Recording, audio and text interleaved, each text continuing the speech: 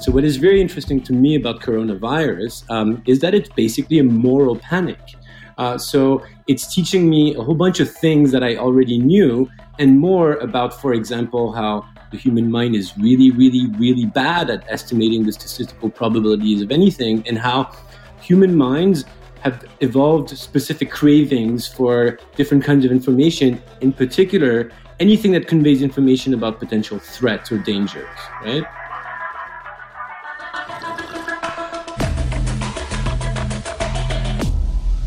Bulletproof Radio, a state of high performance. You're listening to Bulletproof Radio with Dave Asprey. Today's cool fact of the day is that your cell's plasma membrane has the natural ability to repair itself whenever a bacteria attacks it. This is from a Canadian research team that figured out that cells that are attacked by microbes have the ability to self-repair. And they found that microbes poke holes in the external layers of cells. Cells scramble their membrane, which is basically their fat lipid layer, into a more liquid form. In other words, it's like if someone poked a hole in cement, the cement suddenly became liquid and then sealed off the hole again, which is kind of cool. What's interesting in this new research is that researchers found something called TMEM16F that's active in the membrane repair process, and it turns out we may be able to turn that on. So as we go forward, we can take advantage of that repair me signal, and we can cause your cells to go liquid for a minute and then go solid again. So if there is damage, we'll just be able to snap our fingers and fix it. Now that could be useful for, I don't know, infectious diseases, and it could be useful for all sorts of things. In fact, the ability to repair ourselves, maybe it goes even deeper than just ourselves. Maybe we can repair our thought processes as well. Now, you may have been asking yourself, I wonder what Dave is foreshadowing here. Fixing belief systems, or is he going to talk about that coronavirus or COVID-19? I like the name Corona, by the way. Yeah, for sure. Now, I'm sure there's a beer company who hates me for saying that. Now, here's what I want to cover on today's podcast, which is a little bit different. It's very topical, and it's coronavirus. And I've brought in an expert who's an assistant professor of psychiatry and co-director of the Culture, Mind, and Brain program at McGill in Montreal, Canada. And he's spent his academic career looking at social and evolutionary dimensions of cognition, of mental health, and just human well-being. In other words, he studies how we think about stuff. He's not a medical doctor, but he knows some things about what coronavirus is doing to us that you probably haven't heard. And I think you're going to be excited to hear this. This guy, from my perspective as a biohacker and someone who's read stupid amounts of science and written a few science books, he's onto something here. I'm talking about a guy named, I'm putting a pause in here because I'm going to say your name wrong, so I'm looking at the notes. No offense, my friend. No worries. About a guy named Samuel Veissière. And Samuel is... he's receiving more than his fair share of tweets because he wrote a profoundly good article in Psychology Today called "The Coronavirus is Much Worse Than You Think." Samuel, welcome to the show. It's a pleasure. I will admit, I had not heard of your work until on my news feed, I saw your piece and the best clickbait title ever. I clicked on it. And read, wait a minute, this isn't one of those people saying, oh my God, it's the end of the world. You actually said, hey, let's take a look at how human behavior changes in response to inputs to our environment. That's, to me, kind of crack. Because the definition of biohacking is you change the environment around you and inside of you so they have full control of your own biology, including your thoughts. What did you notice about how humans are responding to coronavirus that didn't pass your psychologist or psychiatry mindset? Well, let me start off by saying that I will confess to having experimented with a bit of a clickbait title. And if anything, when I see the viral response to my article, this sort of proves the point that I was trying to make, which is that the virus is infecting our minds, but not our bodies. Well, I mean, technically, coronavirus is infecting some cells in our bodies, but it's infected a lot more people's minds than it has their actual bodies. For sure, for sure. Does this tie back? This is a weird question, but you've actually done work in very interesting populations, including Tibetan Buddhist monks in the Himalayas, people who conjure auditory hallucinations on purpose, things like that. Is this one of those Tibetan Buddhist sort of perspectives? It's infected our mind, or what do you mean by that? No, for sure. If I've learned something from Buddhism or also from Stoicism is that, when you examine human evolution and how humans respond to stressors in the environment, it's not so much events in themselves that affect people, but the meaning that people assign to events, the way in which events are cognized, anticipated, and how that in turn affects the body. So what is very interesting to me about coronavirus is that it's basically a moral panic. So it's teaching me a whole bunch of things that I already knew, and more about, for example, how the human mind is really, really, really bad at estimating the statistical probabilities of anything, and how human minds have evolved specific cravings for different kinds of information, in particular, anything that conveys information about potential threats or dangers, right? What is a moral panic? That's actually, those words in combination have a specific definition. What is it and what causes it? It's a long story, and I'm glad we have time to have a long conversation because, as we will see, the evolution of pathogens have a lot to do with the evolution of human morality and human psychology. But a moral panic, simply put, is when people freak out and act irrationally and do really stupid things based on ideas about things, usually risks that are not actually the case, that are not actually there. So you mean like elections? Something like that, yes. Okay, sure. Now I've pissed off everyone else. So, sorry, guys. No, but we see a lot of this evolved psychology that, again, has a lot to do with pathogens in how people reason about political processes, political enemies, and the culture wars. It's all really linked.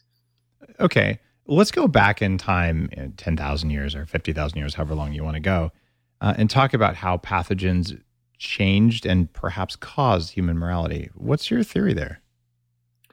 Well, it's not just my theory. There are people like, Jonathan Haidt and others who have written about this. What's interesting about the kinds of animal-borne pathogens that have been really lethal in human history, so things like smallpox or the bubonic plague or even the common cold, is that they're very, very evolutionarily recent.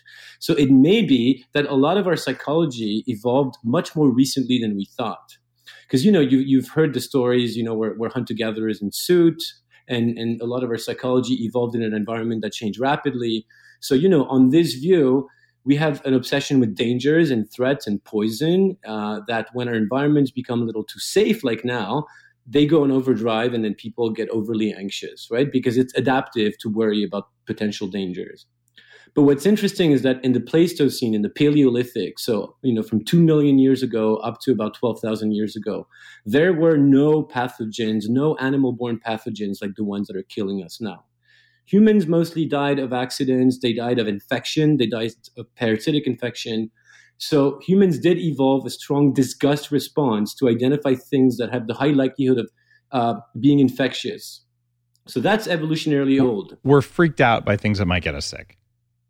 Right. Okay. So this is why we have evolved like a disgust response, and we get freaked out by things like, for example, rats or mice or bugs, that might get us sick. And these are automatically inbuilt biases, but that, again, probably evolved more recently than we thought. So my hunch and that of others is that this is a sort of a late Neolithic kind of story, which is when, with the domestication of animals and grains in particular, and, all kinds of species converging together in places of really poor sanitation, this is when all these diseases evolved. And it's gluten's fault. Well, grain, I would say for sure. I think everyone blames gluten. but for sure, grain is a big part of the story. So grain probably made our immune systems weaker. And by the way, if you're one of those eat whole grains to live forever people, you're wrong. So now that we got that off the table, it was also, though, associated with poor nutrition standards, as well as living in crowded cities without things like sewage and much less clean water and all of that. So it was cramped people in combination with bad nutrients equals like massive plagues. And so people developed this because the people who had that, they survived and maybe procreated. The people who didn't have it well, they didn't reproduce because they all died. That's kind of where we're going. Yeah, for sure. And, so agriculture started slowly about 12,000 years ago. And for the first 5,000 years, humans slowly move into like these really dense spaces, and they start becoming more dependent on these crops that are kind of making them sick. But anyway, they're doing that. But for the first 5,000 years, the human population basically doubles or a little less than that. So this is a little inconsistent with what you'd expect in terms of, how much people were fed. So what we're beginning to understand now is that there were a lot of epidemics in the early Paleolithic. So basically, a huge segment of a human population died of diseases, and it took a long time to build immunity. But what's interesting from an anthropological perspective is that probably a lot of fear of strangers and a lot of xenophobia evolved at those times because strangers from other towns and other cities probably carried diseases for which people in different parts did not have immunity. So in the late Neolithic in Mesopotamia or in Egypt, for example, it was common for strangers who would arrive at a settlement to be placed in quarantine until they could be shown to be disease-free, because other humans were basically perceived as vermin. And this is something that we find a lot in everyday common moral language. So when people get outraged by something, they talk about being grossed out. And they do talk about strangers as vermin, right? Or they talk about, in politics, they talk about sick people infecting the minds of the youth. And so we have all these pathogen kind of metaphors that reflect how our psychology evolved. Are you saying then that some of the many multifaceted parts of racism may just come that fear of other because other may have bacteria that's foreign to us? Yes, absolutely. Okay. Yeah. That's pretty scary, but it makes sense just from an evolutionary perspective. Yeah, and if you look at the psychology of moral disgust or the psychology of morality, disgust sensitivity is a psychological trait like conscientiousness or openness to experience or neuroticism. Some people are higher than others in that trait. Now, people who are highly germophobic tend to be more morally rigid, more ideologically rigid, and just less open to new ideas. So wait, isn't the president of the United States well known for being a germaphobe? Well, there you go. Are you taking shots at Trump? There you go. There you go. You keep getting hate on Twitter, man. I keep telling you. I totally put words in your mouth there. But he is a well-known germaphobe. And how good is your data, though, that says the people who have an extra response to this, like an extra disgust response for germs and all that they're more rigid? Is that based on solid research? Yeah. It's very well documented. So, Jonathan Haidt in his book, The Righteous Mind, talks about that. And there's been more and more research coming out, including more exciting stuff on not just individual differences, but cross-cultural and historical differences. So there's this construct in anthropology to typologize cultures in terms of loose and tight cultures. So tight cultures tend to have really rigid social norms, sort of a conservative mindset, not very open to innovation. And those cultures, tend to have evolved in places that had a much higher pathogen prevalence up until about 1500 AD, which is kind of the cutoff for these moral values to be deeply instilled.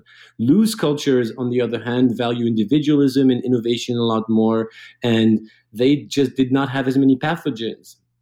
Wow. So you can draw a direct map between pathogen burden, which, by the way, the pathogen burden is a direct reflection of nutritional status, because people with proper nutrition and enough food typically don't get sick as much, even if pathogens are there. And that's well understood. So part of it is economics, right? And part of it is basically the pathogens themselves. So you're saying if you have bad economics and bad pathogens at the same time, you're going to have a very strict society. If you have bad pathogens and adequate nutrition and warm shelter for all, you might be in the middle of the road. And if you're in the other ones, low pathogen and plenty of food and shelter for everyone, you're going to be the loosest culture because you just have more resources. Is that a good map? Yeah, that's a pretty good way to put it. I think the key point, which I'm sure you understand already, is agriculture. So it's mostly those exclusively agrarian societies that required a lot of coordination for hard labor, planning for the risk of famine and so forth, that demanded really tight cultures and even tight gender role division. And we'll get back to that in a minute. So for example, hunter-gatherer cultures tend to be much looser than agrarian societies. And again, post-industrial societies with a highly diversified economy and relatively, ecologically, immunologically safe environments also tend to be looser. You're making me feel a little bit judged here, given that I'm a farmer and a rancher here up in Vancouver Island. But you're also a paleo fan, right? I kind of wrote the Bulletproof Diet, but I'm kidding. I am pretty progressive, but I do see your point and how that shaped so much of society because of very fundamental external variables. And a point that shows up again and again in my books is that, look, a lot of what we're doing at a cellular level, at a personality level, it doesn't really matter. It's in response to our environment, and it's all to make us survive, even though it might have a great emotion with it, or it might suck, or people might die as a result of it. It's kind of wired in so we can survive. We can overcome that if we choose to, but you have to be aware of it.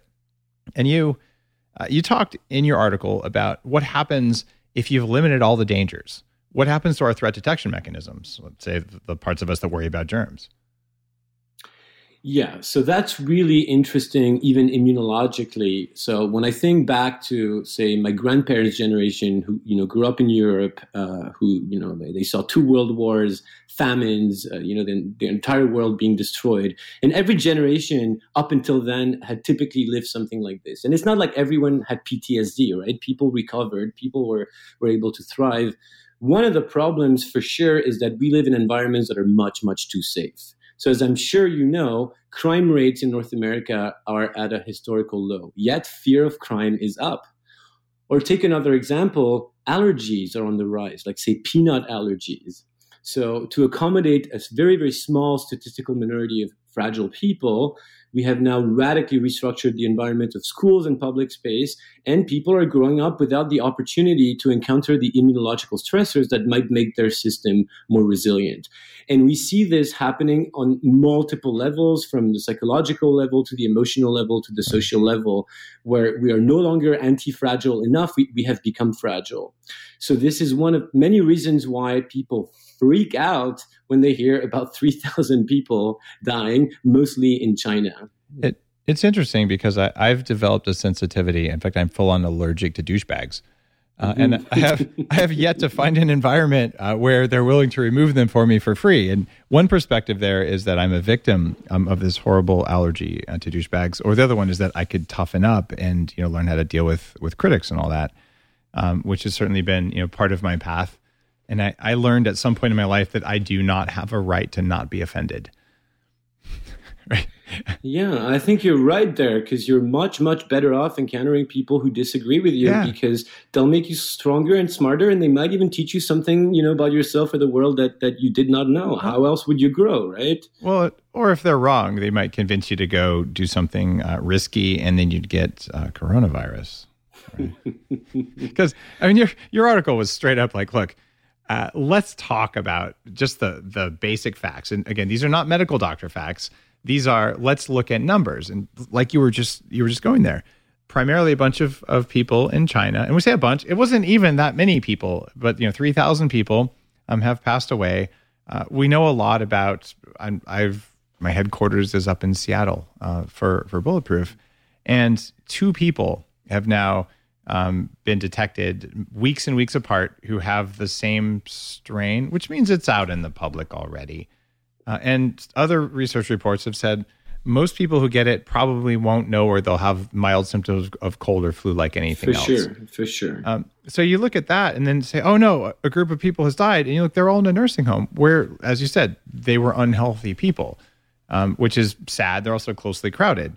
And no one wants anyone to die. At the same time, if you're looking at risk, people die of flu. In fact, hundreds of thousands of people die of flu all of the time. But you look at, they just moved the Olympics at a cost of $20 billion over this. Why did we get there from something that is a smaller problem than, I'll say something that appears to be a smaller problem than, normal cold and flu season in aggregate? Is it because we think it might grow to be a really big problem? Yeah, it's really quite strange, and I like what you just pointed out. People who might die from the coronavirus are already immunocompromised. They tend to be really old, and of course, these deaths are tragic. These are people with loved ones and so forth. But we're talking about very small numbers, and at the same time, if we're going to worry about preventable death, in the U.S. alone, 600,000 people a year die of preventable cardiovascular diseases that are mostly, related to their diet, related to their lifestyles, and people don't worry about that at all. People die of traffic accidents, of drowning at really high rates. So it is, even for me, a little strange that this would mobilize so much attention. One of the things that I think, there's a couple of things that are going on. I talked about, we live in worlds that are too safe, so we're not resilient enough. That is correct to an extent. But we also live in times of increased uncertainty in other domains. So people are lonely, for example. We live in very individualistic, very competitive societies. People are lonely. Young people have to reinvent everything from their dream goals to even their gender. It's really complicated. So this elicits a lot of anxiety. There's a lot of epidemic anxiety about climate change, not all of which, by the way, is warranted. So again, I'm going to get a lot of hate for this, but it's also another kind of moral panic. So in many ways, the condition were ripe for, something to mobilize our attention. I would suspect, though, that in typically tight societies like, say, India, Pakistan, or maybe even China, where people are more used to actual dangers as well, I don't suspect that people there worry as much. Japan is a different ballgame because it's a very weird society that exhibits both tight and loose characteristics. I absolutely love Japan. I really appreciate Japanese society. And anyone who's spent a bunch of time in Japan, there's a very strong hundreds and hundreds of year obsession with cleanliness. Right? And it goes in, your fruit can't be marred by the slightest thing, and you bathe often. So you could see why it would be a big problem in Japan because of that very specific cultural aspect. What about, though? Okay, I also spent 16 days in the Middle East recently, and there was no discussion of this whatsoever. But to your point, there are parts of the world there where, look, people get pertussis or whooping cough, or sure. they get other diseases that happen, or malaria, not necessarily in the Middle East, but malaria is a big issue.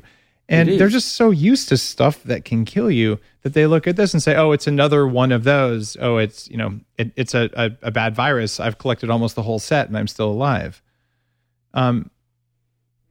So what are the conditions that are, other than the one, okay, we're germaphobes and we're too safe in the US, but you talked in your article about some stuff that I thought was actually brilliant about the amplifying effects of some of the social things we have in place, about what's causing giant companies to throw away hundreds of millions of dollars at this point in $20 billion on the Olympics, for one thing.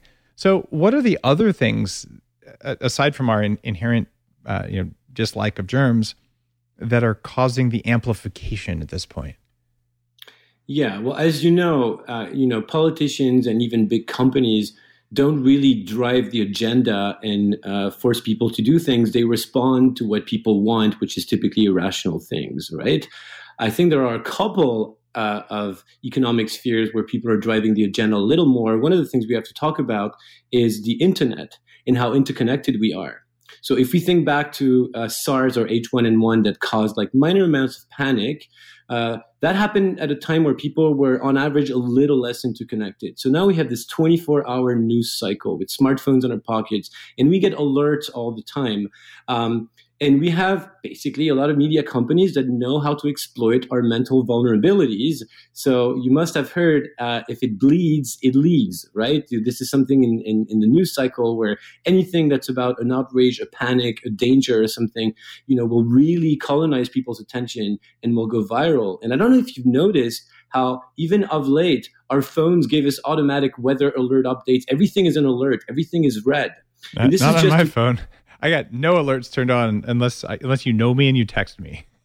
Well, I don't even have a smartphone anymore. I just have a dumb phone, but I just noticed this on other people's phone or even on my iPad. And the reason is also, if we're clicking and connected all the time, then the media companies make money from the ad companies or whatever. So there are some people who are profiteering from this. Even I'm going to confess I've made money from coronavirus just from the amount of clicks on my Psychology Today piece. I hope that doesn't make me a disgusting person. Well, you've triggered my disgust reflex, and I'm already thinking about some sort of over-the-top response, but I can't think of one.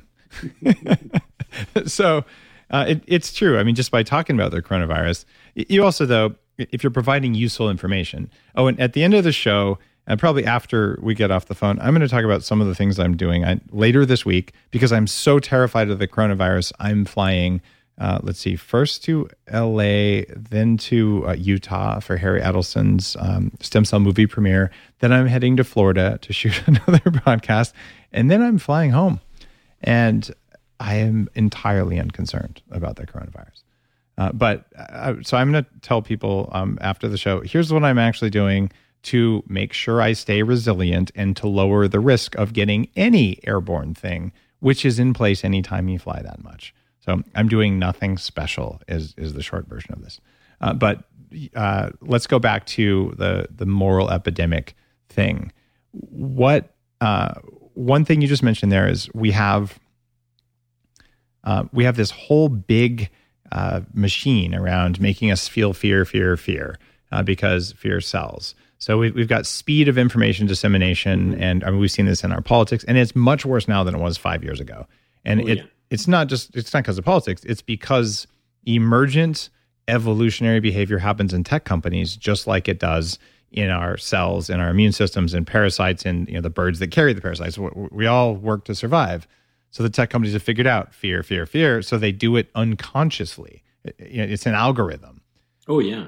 Okay. So that's happening. And there's some other people who have agendas, not agendas, big evil, I'm in a basement of a pizza shop kind of conspiracy stuff, nothing like that. But just people have agendas and outcomes that they're looking for that aren't in alignment with necessarily human survival, aren't in alignment with a rational response to what looks to be a nominal threat.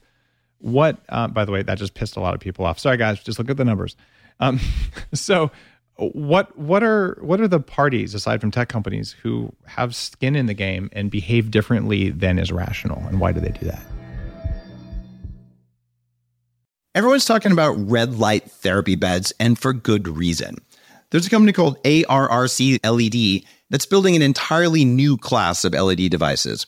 ARRC LED beds integrate proprietary scanning technology and frequency protocols to shape the delivery of 6 different wavelengths in dose-optimized photobiomodulation.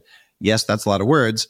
What it is, though, is that photobiomodulation improves the underlying energetics of the cells in your body. And those changes can benefit nearly every tissue and organ and system in your body. You change your cells and you change your life. For more information, visit arrcled.com.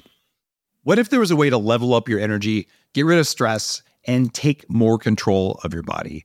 Welcome to Quantum Upgrade. This is a new technology that taps into quantum energy to help you feel amazing. Quantum Upgrade has a lot of different products that help protect you from EMF and help activate your body's natural healing abilities. You can expect better sleep, more resilience, less stress, and better blood flow. The cool thing about Quantum Upgrade is that the products are backed by a lot of heavy-duty scientific studies, and there's a new measurable upgrade. You can now use Quantum Upgrade to increase your consciousness levels between 1400 and 2200 on the Hawkins map of consciousness. If you don't know what that means, do some research because it's impressive, it's fun to learn about, and it's something that I've come to understand.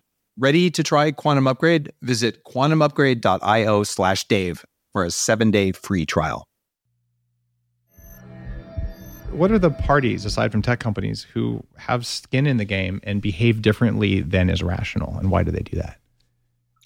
Well, I'm sure there are a lot of face mask companies right now and hand sanitizing companies that are making money from the hoarding panic, which I must say, and I'm trying to I do have compassion. And I want people to get better, and I want to help deliver a message of reassurance. But, as an anthropologist, I watched this epidemic of, hoarding in stores and people buying face masks.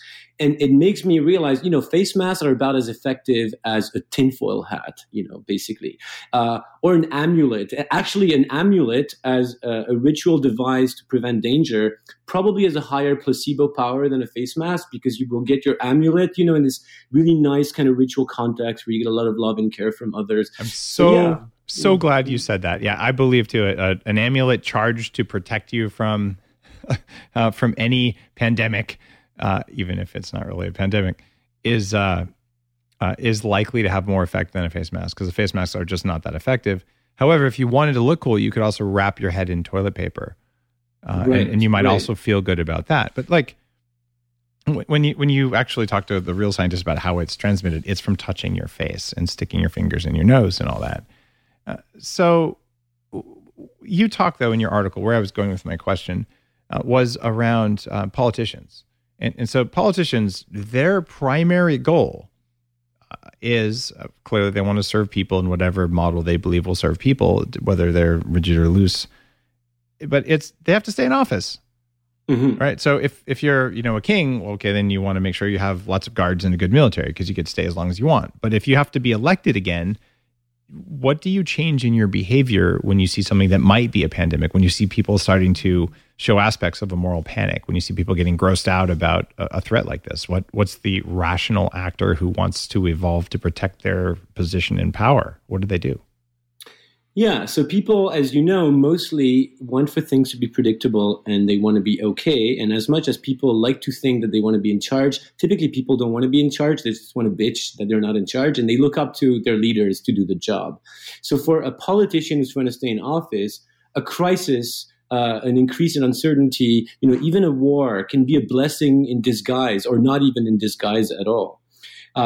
So if a politician is somehow able to provide the illusion that they're in control, that things are going to be fine, that they've had this, they've used their iron fist to kind of fix the problem, people are going to feel reassured, just like children are reassured when their parents, help them, sort out their difficulties.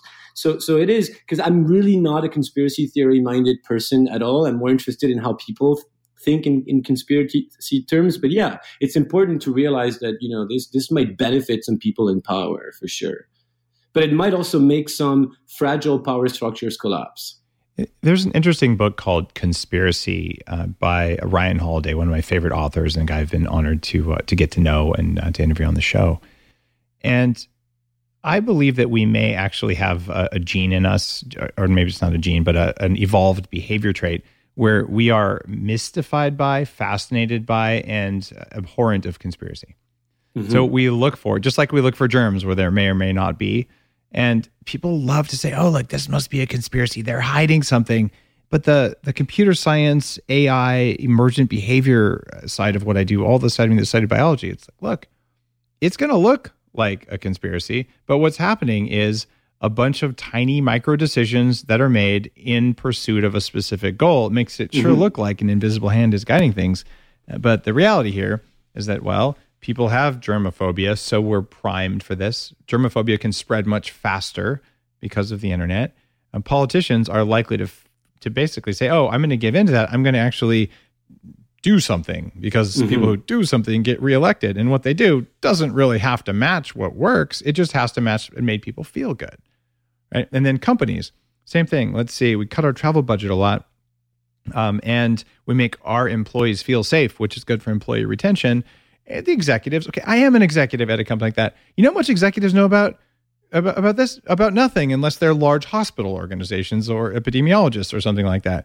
Seriously, we all sit in a room and say, okay, and by the way, I didn't have to sit in the room at Bulletproof. I've hired a CEO. I have a good executive team. I'm chairman and founder. But I know, because this is what happens in all the last times this stuff happened, when I meet the guy in the room making the call.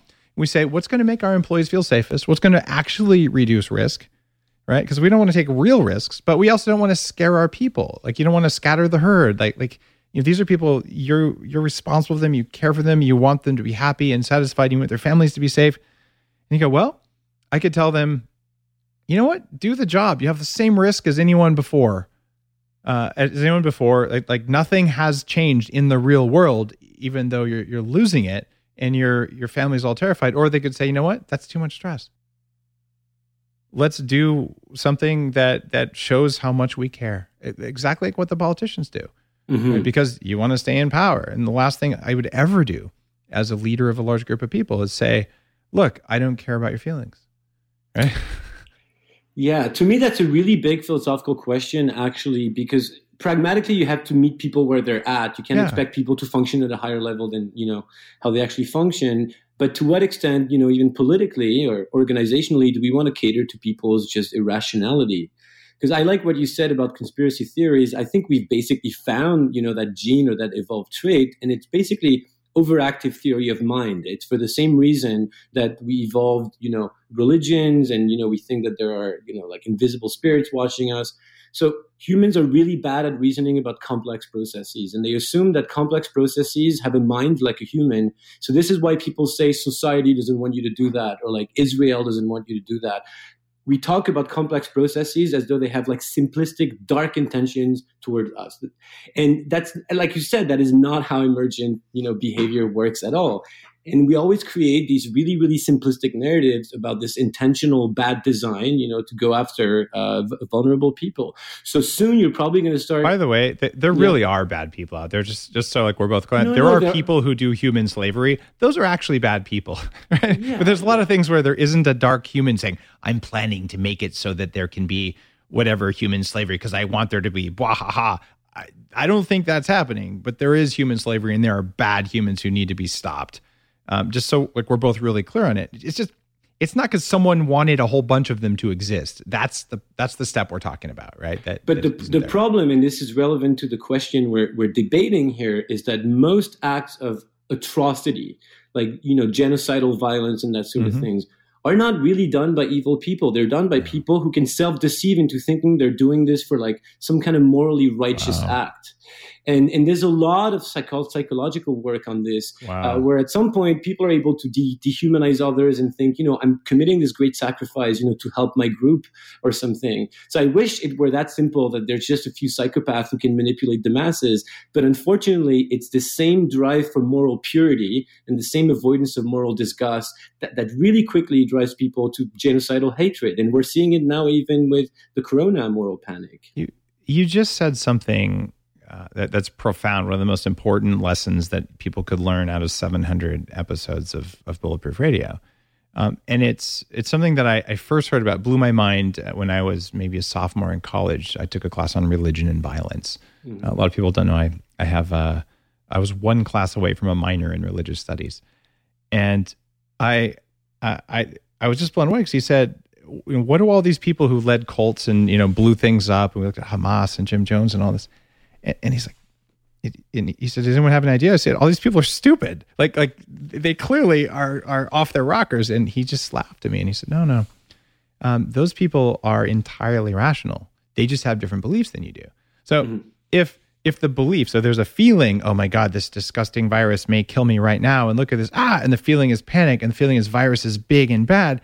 Your behavior will be rational, which is hoard everything, get xenophobic, put on masks, take a bath in hand sanitizer and never go anywhere. It's rational behavior because you believe the feeling and you took that on as being real instead of looking at the data. And then everything there that looks irrational isn't irrational anymore. But that's a big point you made. I wanted to double down on that and tell that story because it's profound. Everyone that most people listening today, most of the people you think are stupid, they just believe different things than you. They're not actually stupid and irrational. So that's it. So what's really tragic about evil is the banality of it or the altruism of it. And again, when you examine, the discourse and practices of, for example, Nazi Germany or like Maoist China, there's always this explicit, literal effort to prevent some kind of social infection, to sanitize society, to remove like impure, polluted elements. So it's all, piggybacking off of and hijacking our pathogen detection mechanisms that get applied to large classes of people that become dehumanized through discourse. You wrote about something that really, really made me laugh. You said that we're suffering from a corona cognitive epidemic. For sure. Corona cognitive epidemic. No one's called CCE out before, although I think I might put that new condition in the title of this episode. What does that mean? The way you describe it. It means that almost literally, actually, the coronavirus is exploiting our cognitive vulnerabilities, and in doing so is actually doing the work of domestication almost. When you think of evolution as emergent behavior and kind of a numbers games, so species typically try to domesticate other species to suit their nutritional needs, right? And their fitness and reproductive needs. So one way to do that is typically one species controls another species' migration patterns and residence patterns, and then parks them in a place where, they can be fed off of, and then they can be selectively bred. Well, the coronavirus is also doing this to us, right? It's like it's stopping our air traffic. It's shutting down borders and schools and soccer games and Olympics and crashing the stock market. So, but by exploiting cognitive vulnerabilities, not vulnerabilities in our lungs. So instead of just invading and breaking down the communication or inflammatory pathway systems in the body, or digesting cells the way normal pathogens would go about this, it's actually doing the same thing on a societal level. So it's breaking down the control systems, the supply chains, and all of that. Now, for sure. From an evolutionary perspective, what does a virus have to gain from doing that? Well, I think, and this is again why corona is a really intelligent virus, it maximizes its reproductive fitness, and it spreads and it keeps itself alive, and it creates ecological niche conditions in which it can continue to breed. So I've used the analogy of Ebola, which is a very, very stupid virus because it kills its host and itself too quickly to spread. I think even with our really interconnected travel systems, we're never going to have an Ebola level global pandemic because these types of viruses die too quickly. So this is why these kinds of animal-borne pathogens coming out of China in particular are really, really smart. And I predict that we're going to see more and more of the smart viruses. As humans are also going to adapt, right? Our immune system will become stronger. So next season, a lot of people will have developed immunity. So then another stronger virus will try to exploit the same kinds of flaws. It's usually every 4 to 6 years. I'm just remembering SARS, MERS, bird flu. Wasn't there another flu like that? Swine flu. Yeah, so if you look at the history of this, it's basically about every 4 years on average, something comes out. Some of them companies make stupid amounts of money, like when Tamiflu was required to be purchased by governments all over the planet by the WHO from a for-profit company. Yes, I remember. Yeah, stuff like that. So sometimes there's money to be made. And I kind of feel like, if we're redefining the definition of pandemic to make something that's a little bit maybe scary, maybe could be an issue, to fan the flames and then sell a lot of drugs, that doesn't look very good. But in this case, I don't think that's what's going on. I just think it's a straight up moral panic. Like there isn't anyone trying to make money off this. And even the mask manufacturers, they're not. It's people who own masks in bulk who are jacking up the prices. And a lot of people don't know this. It's something that makes me actually really happy as a human being, is that some of the factories that make iPhone components in China retooled overnight. They stopped making iPhones, so Apple's not so happy because they'll miss shipments, but they retooled the same factories that make our phones to make masks. The fact that we have the ability as a species to go from making an iPhone to a mask in the same facility, that is a godlike power. I mean, it is so technically impressive that I heard that. I'm like, I'm floored. It's so cool. So that said, maybe we should just buy less masks because we don't need them and keep buying iPhones, but we don't need those either. Who the heck knows? But again, it's co-evolution at work, right? It's really interesting emergent behavior. So a new selective pressure arises from a new pathogen that understands and exploits some vulnerabilities. But, humans and our markets fight back by devising other strategies that unfortunately benefit some people and not others. It is really fascinating. I agree. You talked in the article in Psychology Today about how you said you can prepare to fight the yearly corona invasions to come by resisting your own neuroticism, your own prejudice, and your own irrationality. Easy to say, hard to do. So what are some tangible things that we can do listening to the show? How do we do that? Yeah. So let's talk about pragmatics again, and not being idealistic and just meeting people where they're at. So we have to work with our limited human psychology and the really strong cognitive biases that are already in place. One of them, which we're seeing at play in the epidemic, is statistical base rate neglect. People are really, really bad at estimating the likelihood of anything. Our mind is really bad at really apprehended the facts that are in front of us, and it jumps to a few things that are, highly relevant in terms of fitness. So we have to use these very strong denial mechanisms by, for example, especially for people who might be a little neurotic, who might worry too much, I would say unplug. Don't read anything else about coronavirus. Just stop reading it. If you're going to be on the internet, then go look at pictures of, puppies or babies or something. And then do the normal things that humans... By the way, did you know that puppies can also get coronavirus? That was the first guess. I just wanted to offer that. Oh, poor guys.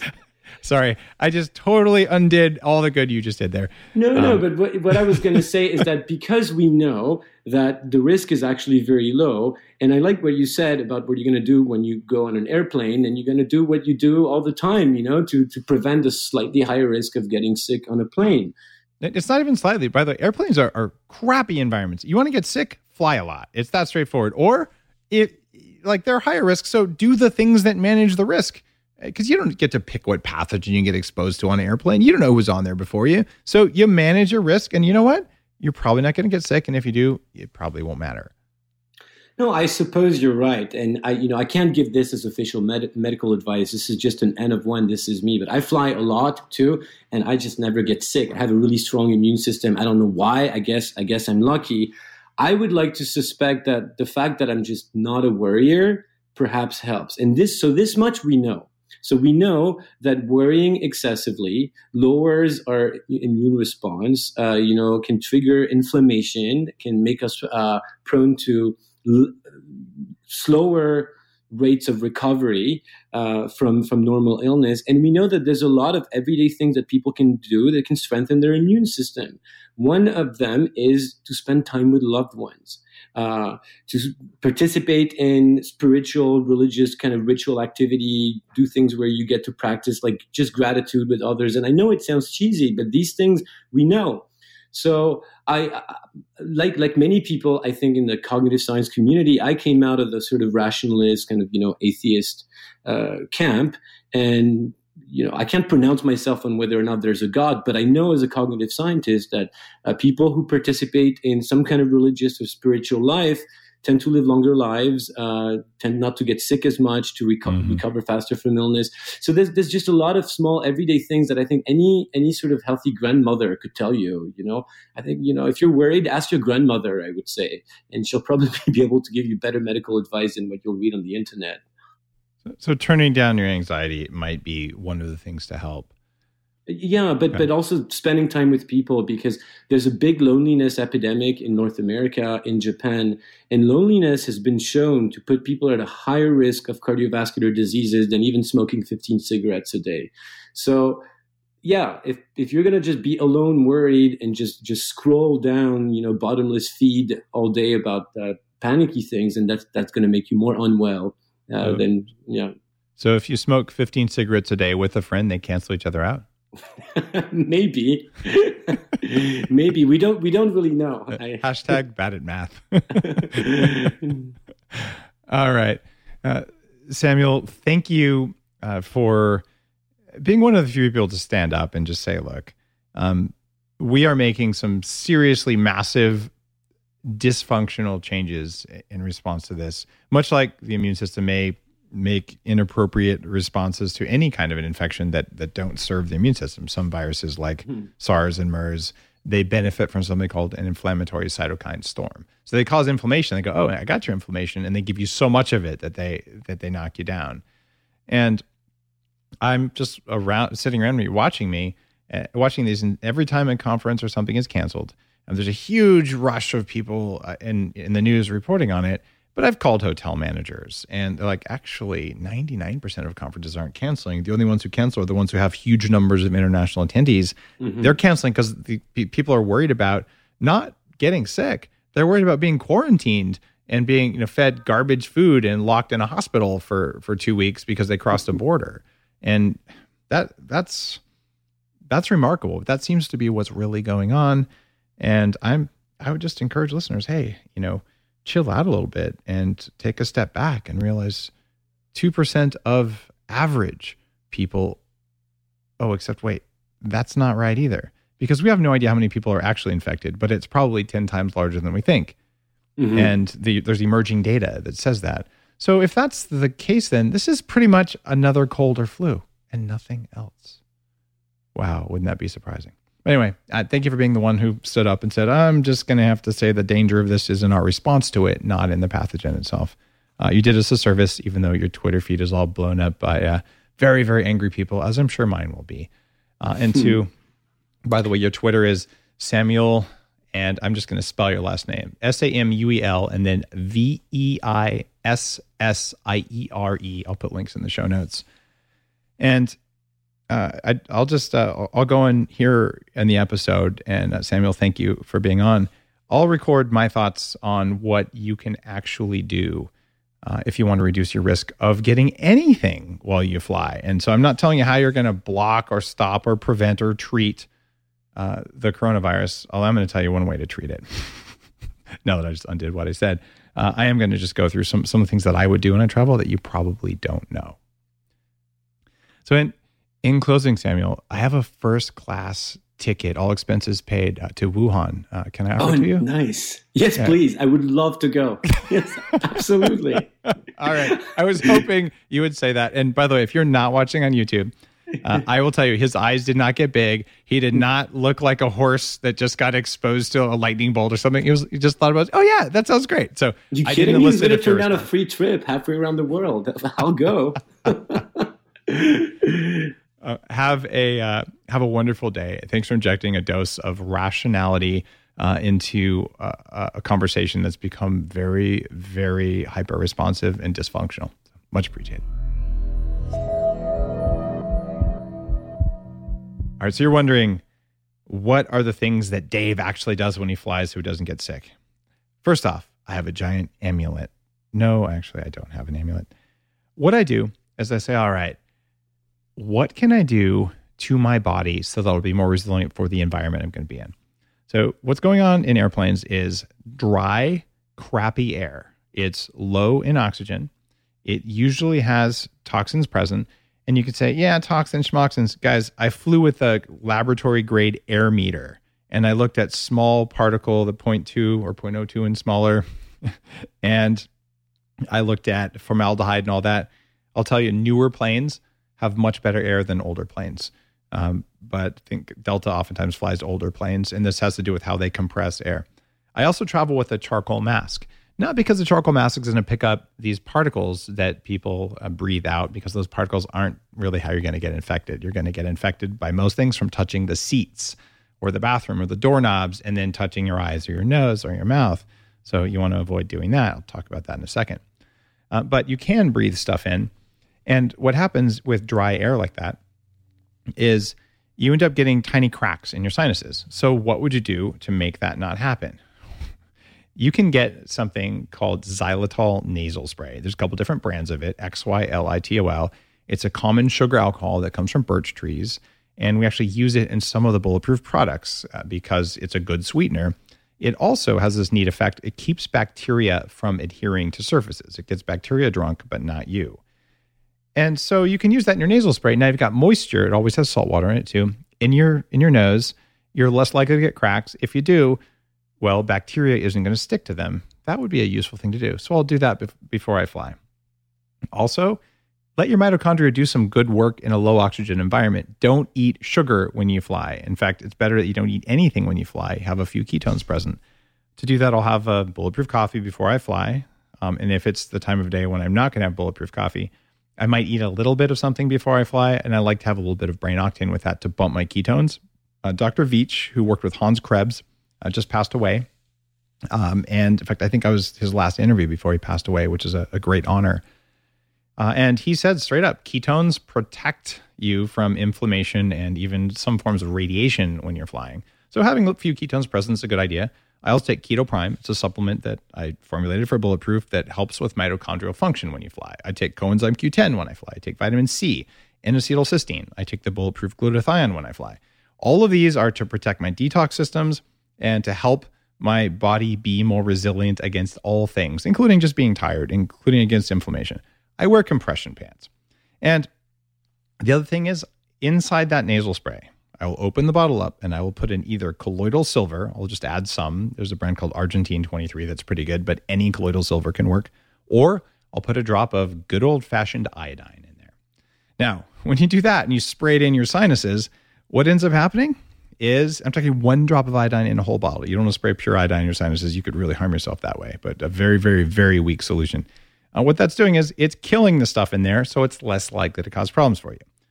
I am a guy who had sinus infections or strep throat every single month for almost 15 years straight growing up. I almost had sinus surgery. I fixed my sinuses 1 week before I was going to go under the knife. And I've studied this a lot.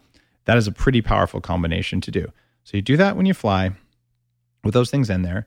And surprisingly enough, the odds are very high that when you land, you're going to feel good. And that charcoal mask I travel with, it's because sometimes when the airplanes are landing or taking off, they vent jet fuel, something called a blowback, into the cabin. That stuff will make you sick and give you brain fog. So if I smell jet exhaust, I breathe through a mask. The rest of the time, I sit there, I drink a ton of water. Don't drink airplane water unless it's from a bottle, ideally the sparkling water. I'll tell you why in a second. Airplane water, especially the hot water, is from a tank that's never washed. If you increase your toxin load, you don't feel good. So get good water on the airplane, drink tons of it, and don't drink the airplane hot water, even though that's kind of sad. From there, honestly, reducing your stress load when you fly.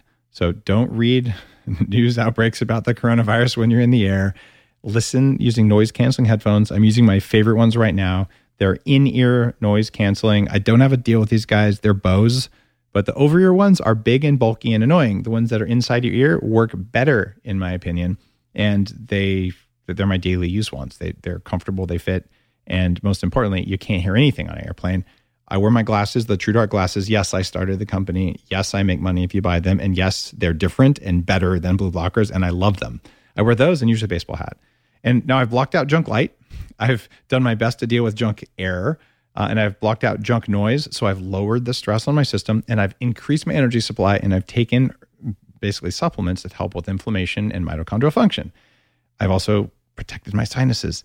And when I sit down, I'm going to take that wet cloth they give me, or I'm going to spray any one of my favorite antibacterial things. There's something called HOCl.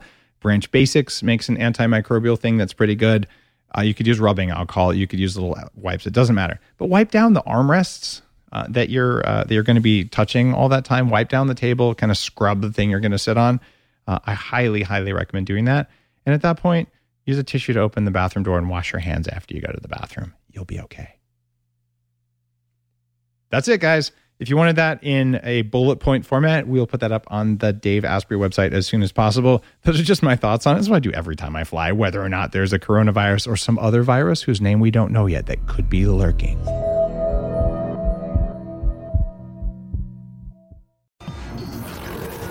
The Human Upgrade, formerly Bulletproof Radio, was created and is hosted by Dave Asprey.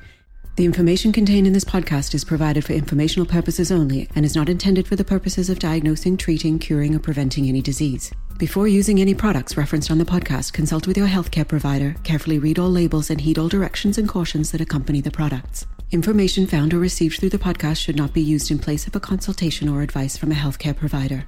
If you suspect you have a medical problem or should you have any healthcare questions, please promptly call or see your healthcare provider. This podcast, including Dave Asprey and the producers, disclaim responsibility for any possible adverse effects from the use of information contained herein. Opinions of guests are their own, and this podcast does not endorse or accept responsibility for statements made by guests. This podcast does not make any representations or warranties about guest qualifications or credibility. This podcast may contain paid endorsements and advertisements for products or services. Individuals on this podcast may have a direct or indirect financial interest in products or services referred to herein. This podcast is owned by Bulletproof Media.